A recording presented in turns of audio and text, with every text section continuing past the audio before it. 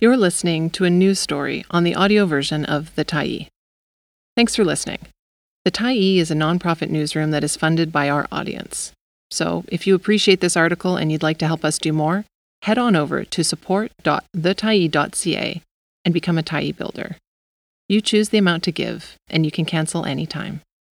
New questions raised about deadly Winters Hotel fire. By Jen St. Denis, January 16, 2023. A former SRO building manager says normal procedures for resetting sprinklers, alarms, and fire extinguishers were not followed in the 3 days before a 2022 fire at the Winters Hotel that killed 2 residents. After a small fire on Friday, April 8, sprinklers and alarms were left off and empty fire extinguishers were not replaced. On Monday, April 11, another fire started shortly before 11 a.m. and quickly got out of control and spread through the building. 2 tenants, Marianne Garlow and Dennis Gay, were not able to escape and their bodies were found in the rubble of the building days later. Nothing was reset, nothing was done, and this wasn't just a one-night thing, this was 3, Friday, Saturday, Sunday, the former manager said. That could have been done and should have been done the Friday night. The Tyee has agreed to keep the former building manager anonymous because she fears possible career repercussions for speaking out. The Tyee has verified her former employment by reviewing her job offer letter. For nearly 2 years, she worked as the manager at a government-owned single-room occupancy hotel operated by Atira Property Management Incorporated, the same company that operated the 107-year-old Winters Hotel located at 102 Water Street. APMI is a subsidiary of Atira Women's Resource Society, a non-profit organization that operates housing for women, transition houses, and daycares. She also frequently covered shifts at other APMI-operated buildings, including the Winters. A different fire systems company was contracted to respond to the building she was usually responsible for running than the Winters, but the former manager said the established procedure for both buildings was the same when it came to resetting alarms, sprinklers, and fire extinguishers following a fire. At APMI, building managers are usually responsible for one building and report to directors who are responsible for overseeing several buildings. Fires are common at SROs, century-old hotels that house some of Vancouver's most marginalized people. They are usually put out quickly and are rarely fatal. Fires in SROs shot up sharply in 2022. The fire department responded to 312 fires in SROs 2021, and over 500 in 2022. Many SROs, including the Winters, are operated as supportive housing for people living with mental illness, addiction, or other challenges.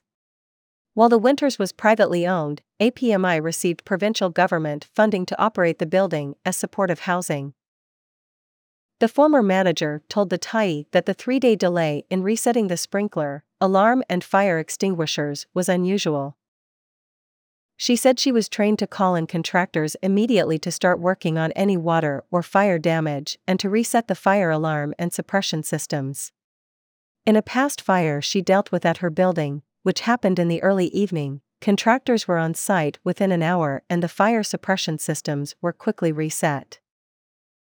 That was also the procedure at other APMI-operated buildings when fires happened in her experience, the manager said. After the April 8 fire at the Winters, the manager was on duty at her building. I asked my director, "What do you need me to do for the Winters?" And he said, "Nothing." He said the Winters manager is coming in tomorrow morning to take care of everything, she said. Vancouver Fire Rescue Services' investigation of the April 11 fire confirmed that staff and tenants attempted to use extinguishers to fight the fire, but they were empty or nearly empty because they had been used to fight the previous fire. According to the investigation report, some fire escapes were inoperable at the time of the fire and sprinklers and the building's alarm were not operational. The report determined the fire was accidental, caused by a tenant who had lit candles on their bed. After responding to the April 8 fire, the fire department ordered the sprinklers and alarms to be reset, but did not order the fire extinguishers be replaced. It ordered that a fire watch be in place until the fire suppression systems could be checked and turned back on by a fire systems contractor. The order was issued to an APMI employee at the hotel. Multiple tenants and business owners who operated shops on the ground floor of the Winters have previously told the Tyee they were not told the building was on a fire watch. They also said they did not see the regular patrols that are supposed to happen when a building is on fire watch. However, the Vancouver Fire Department has told the Tyee the fire watch was being conducted at the time of the fire. According to the Vancouver Fire Department's investigation report, Royal City Fire Supplies Limited had been contacted by the building manager of the Winters on the morning of April 11 and were scheduled to arrive sometime that day to service the alarm and sprinkler system. Atira Property Management Incorporated and Winters Residence Limited, the owner of the Winters Hotel building, are being sued by one of the business owners who was affected by the fire. Nada Peshin, the owner of a business called Nika Design, alleges in a statement of claim that at all material times, Atira Property Management Incorporated and/or Winters failed to follow the VFRS Fire Watch requirements and VFRS Fire Watch procedures. In its response to Peshin's lawsuit, APMI denies all the allegations. It also says it was Winters Residence Limited's responsibility to replace the empty fire extinguishers, restore the sprinkler and alarm system and institute the proper fire watch procedures as set out in the VFRS Fire Watch requirements. The response states that the owner failed to institute and/or maintain an adequate fire watch patrol. APMI's response also says that the building owner failed to properly inform the occupants of the building that the sprinkler system and the alarm system was shut down and failed to properly train staff who were tasked with carrying out the fire watch. None of the claims in Peshin's notice of civil claim, or APMI's response, has been tested in court. Peshin's claim was filed on August 15, but Winters Residence Limited has still not responded to the suit and did not respond for repeated requests for comment made by email, phone, and an in-person visit. Peshin is seeking damages arising from negligence and breach of contract. The former APMI building manager who spoke to the Tyee also sent the Tyee a building rounds checklist from her building, showing that checking the condition of fire extinguishers was one of the things staff were supposed to be doing every time they did a regular walkthrough of each floor. The Tyee has previously reported on concerns about a lack of training for staff who work at APMI-operated SROs, leading to what workers described as dangerous working conditions. The former building manager said she got little training when she started her job and was continually frustrated by the lack of training for the staff who worked under her. The manager frequently covered shifts at the Winters Hotel and said many of the staff who worked at the Winters did not do building rounds properly or at all. She emphasized that the problem is not with frontline staff, who are often doing an incredibly challenging job, but with the organization's management. She said she repeatedly reported the problems at the Winters to her director, but nothing ever changed. APMI did not respond to a request for comment for this story. In response to a previous Tyee story that detailed concerns about the lack of training for frontline staff, APMI CEO Janice Abbott said that the company had improved training for staff by developing a series of training modules that staff could access using iPads. The former employee said she is speaking out now because she left her job at APMI several months ago, and the tragic deaths of Garlow and Gay have weighed heavily on her mind.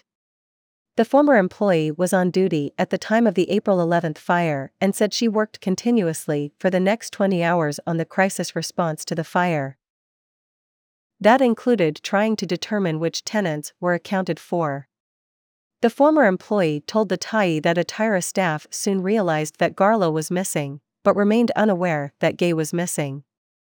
The Tyee first learned that Gay might be missing by speaking with several former Winters tenants. Garlow and Gay's families have concerns about the length of time it took to realize their loved ones were missing. Both were vulnerable people. Garlow was a 68-year-old residential school survivor who had lived in the downtown East Side for decades. Gay was deaf and may not have understood when neighbors tried to warn him to get out of the building.